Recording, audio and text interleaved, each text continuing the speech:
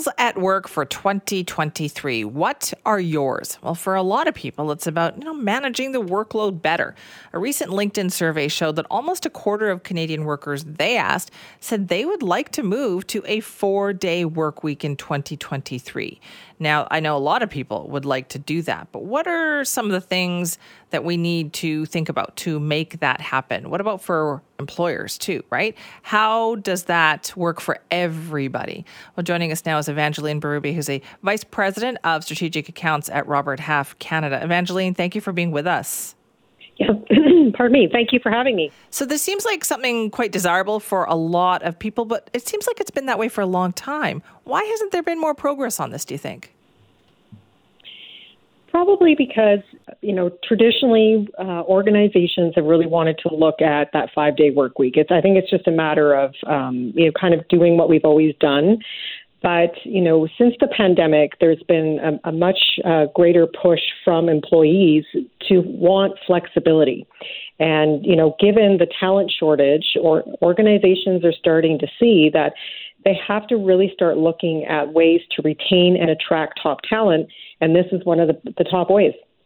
And so what are you hearing from senior managers and when you do surveys, are managers and employers willing to try this out? Yes.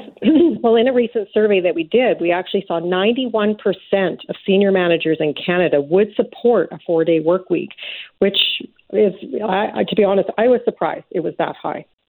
Yeah. So why do they think that their company is actually going to do it?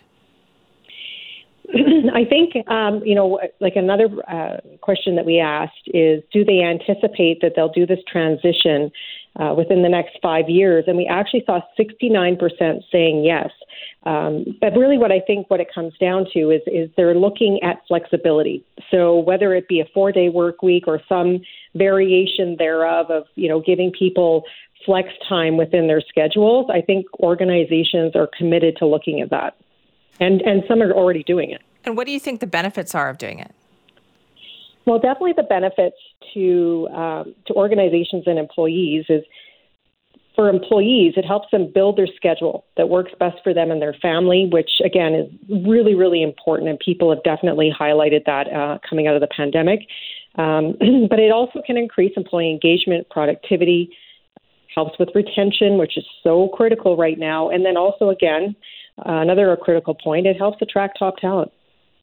Okay. Now, if you're a manager or an employer considering doing this, what kind of questions should you consider? Well, absolutely. I guess as you're working through how do you make this work, is you need to start looking at workloads and tasks that each of your team are doing to ensure that the work is still going to get done, and that, by compressing it into 4 days and asking people to maybe work an extra hour, is it possible? So you may have to shuffle a few things. You may have to look at different expectations around when things get done. And then you also have to just look at the scheduling side of it. In a previous role, I worked a 4-day work week, and, people had the option to take Monday or Friday off, so that there was always people in the office 5 days a week to answer calls from clients and customers. So those are all kind of considerations they kind of have to work through as a team. Right, because you have to make sure your work is handed off, right? Like if you're the employee taking that day off or going to a 4-day work week, you still have to make sure that everything is covered. Absolutely. And a lot of people actually said to us that, they would actually, 78% said they'd have no problem unplugging on that extra day off. So you definitely need to make sure that people have the ability to do that, because that has always been one of the concerns with a 4-day work week, is that people end up working on the 5th day anyways. So you really have to work hard on scheduling appropriately. All right. Sounds good. Evangeline, thank you so much for that this morning.